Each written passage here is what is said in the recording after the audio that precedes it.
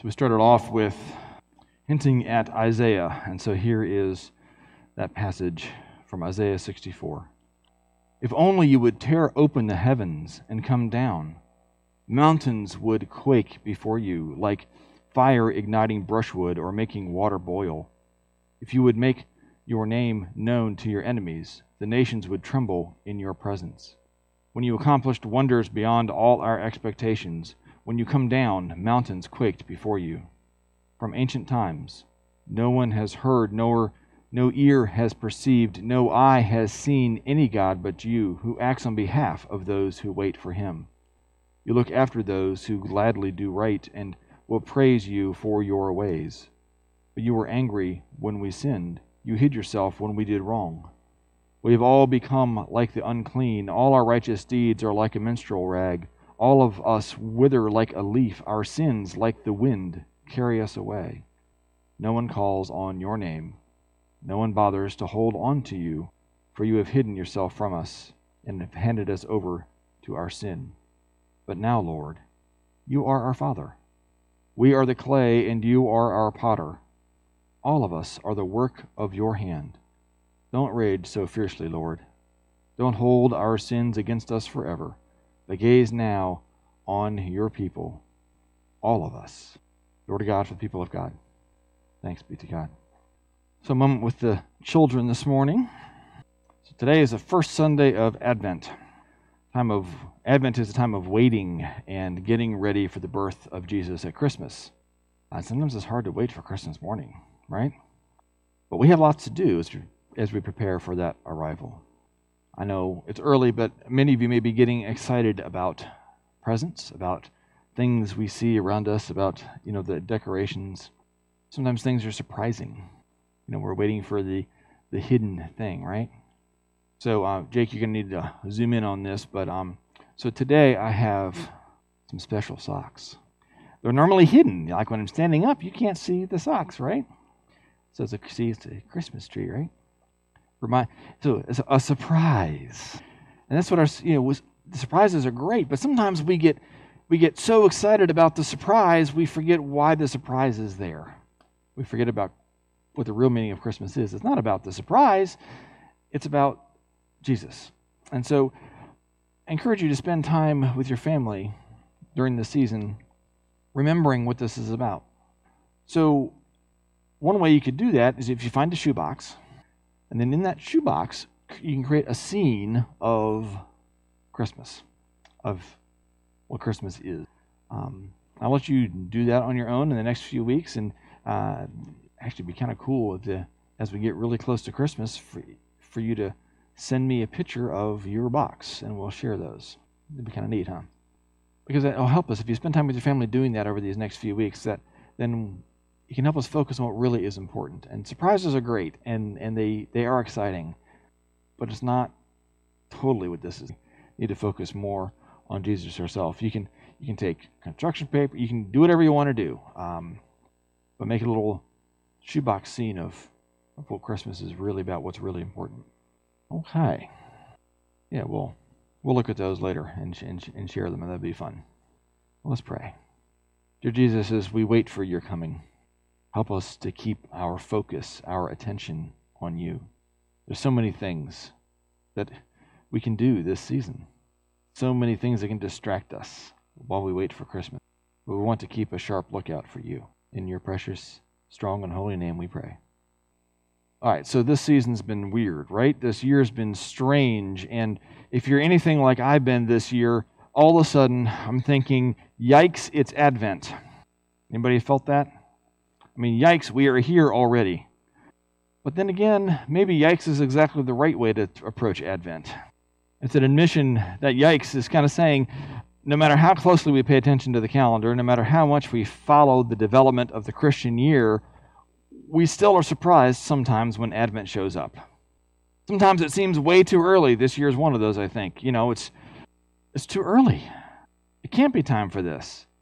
So maybe that yikes is fitting. We're just not ready. Our lists grow longer. Sometimes our accomplishments seem fewer. For everything we check off, there are 6 more things that that slip onto the list. And so we don't even know how that happened. That's where some of the legends about elves came from as well, because people were wondering how in the world their Christmas to-do list kept getting longer when they checked stuff off. It must be the elves. We're not ready. There is something about the season, though, that brings out the kid in all of us, isn't there? When we lean into the hope, there's an excitement in the air. So let that excitement grow. Let that buzz be felt, because as adults, we know that there's work to be done before the season can completely get underway, where there's just a lot to do, right? Like when company's coming, there's a lot to do. So how will we welcome the Christ who comes? But that's exactly why we need Advent. The creators of the Christian calendar so many years ago knew that we all would need a swift kick to get the new year started. So it begins with a call to get ready, because we aren't ready. Worse than that, sometimes we've forgotten that there is anything to get ready for. Or we thought we were supposed to be getting ready for a celebration of the past, preparing for a historical observation of something God did at one time, some time ago. And we're grateful for it, and we're still defined by it, but we try and live differently because of it, but it's old news, right? Or maybe not. So what is it that we're waiting for? Maybe what we're waiting for is not a historical remembrance, but a new reality, a new encounter. And this new encounter can be shocking. It can wake us up from overlooking what really surrounds us. Now, I don't know about you, but I distinctly remember being sent to my room several times growing up to clean my room. Sound familiar? And you open the door and look in and go, it's not so bad. It's kind of clean. Never mind the pile of clothes in the corner, or the stack of papers about ready to fall off the desk, or the food wrapper that almost made it into the trash can. It looks clean to me. Or you think maybe clean enough. I don't know about you, but I've also continued to experience that in my adult life, where I think the room looks pretty good until somebody comes home and says, why is the room so dirty? Am I the only one that has that happen to? I just, it could be. I don't know. But we have stuff. And it's not always pretty. And it's not always clean. That extends to our lives. It's not just our rooms. It's our whole lives, right? And Advent is also a penitential season. We use the same color for Advent that we do for Lent to signify this time of penitence, this time of preparation. So we're not just getting our external space ready to receive the guest and our other guests. We're also preparing our internal space for that reception. So we begin Advent by acknowledging that we need to clean house, because this place is a mess and company is coming. So Isaiah, the prophet, comes along to ask us to take another look at our living space. Like our mom, Isaiah stands at the door and tells us that company is coming, and would you just look at the squalor you're living in? What would happen, the prophet shouts, if the one you claim to be waiting for were to show up today? What if the one you want to come home tore open this door right now and comes in charging into the house? What do you do then? Oh, that you would tear open the heavens and come down, Isaiah cries. We know that you're present, Lord. Our faith tells us that you are here, but we need to know it beyond a shadow of a doubt. Shake us up so that we can be certain again. See, we've begun to wonder. We've begun to doubt. So do it again, Lord, just like you've done in the past. And that's where historical observation comes in, right? This is where telling the story becomes important. Not just so we can look back with a sigh and a longing for the good old days, not just so we can wish for the blessing that they had back in the day, but so that we can learn to recognize it when it comes again. That's the task of Advent, to pay attention to what is and what might be, not simply to look back at what was. When Isaiah was written, the people of God were in exile. The foundations of their nation had been shaken. The comforts they had taken for granted had been taken from them. The human institutions that they had constructed no longer held the security that they had begun to assume was always there. They began to look elsewhere, and they realized that their faith had been shaken as well. They needed a boost, so they looked back. When they looked forward at the same time, mountains of their society was shaken. And so Isaiah is saying, shake the mountain. See, they needed an Advent. We remember, they said. We remember how you used to deal with us, and we want that again. Isn't that what we want to? Don't we want to remember that as well? To experience that God in our lives again? So look back is not just to make us feel good about the past, it's also to spur us to living differently. Advent is a reminder to get us out of our sense of complacency. Now, that may seem like something we don't need this year, because I think this whole year has been not one of complacency, right? It has shaken us from what we're used to. This year has shaken us from what was secure, because it is hard to be complacent when things are difficult. But when things are going well, sometimes it's hard to be shaken up. But Advent works in both situations because it gives us a focus. Because see, when things are hard, we use Advent as a prayer, as a reminder to hope. So maybe we need Advent even more this year. I heard a comment made several years ago that our country was changing from trying to be good to trying to feel good. The results of that shift have been evident in many areas of our culture and society. See, it's left us broken in a lot of ways, and we can't heal our longing with things. We can't heal our hurt by turning inward and only caring about ourselves. We can't create peace through selfishness. Peace only comes through hope.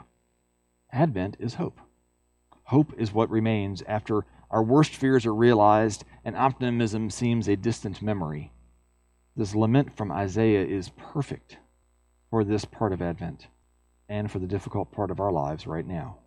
See, Advent points to three Advents. Advent means coming of God, so three comings of God. The first Advent is God in Jesus Christ. That's the one that we remember in the manger, right? The second Advent of God is when God returns in power and glory. The third Advent is God coming into our lives. So how can we use this season of Advent to be a time to prepare ourselves to experience God's presence more fully?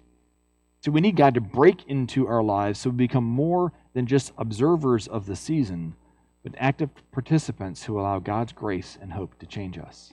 So believe it or not, that's also the call from Jesus in our gospel this week. It's a call to hope. Sometimes it's hard to decipher in some of the passages, but it's there. But in those days after that suffering, the sun will be darkened, the moon will not give its light, the stars will be falling from heaven, and the powers in the heavens will be shaken. That doesn't seem very hopeful, does it? Then they will see the Son of Man coming in clouds with great power and glory. There's hope in there, right? God's coming.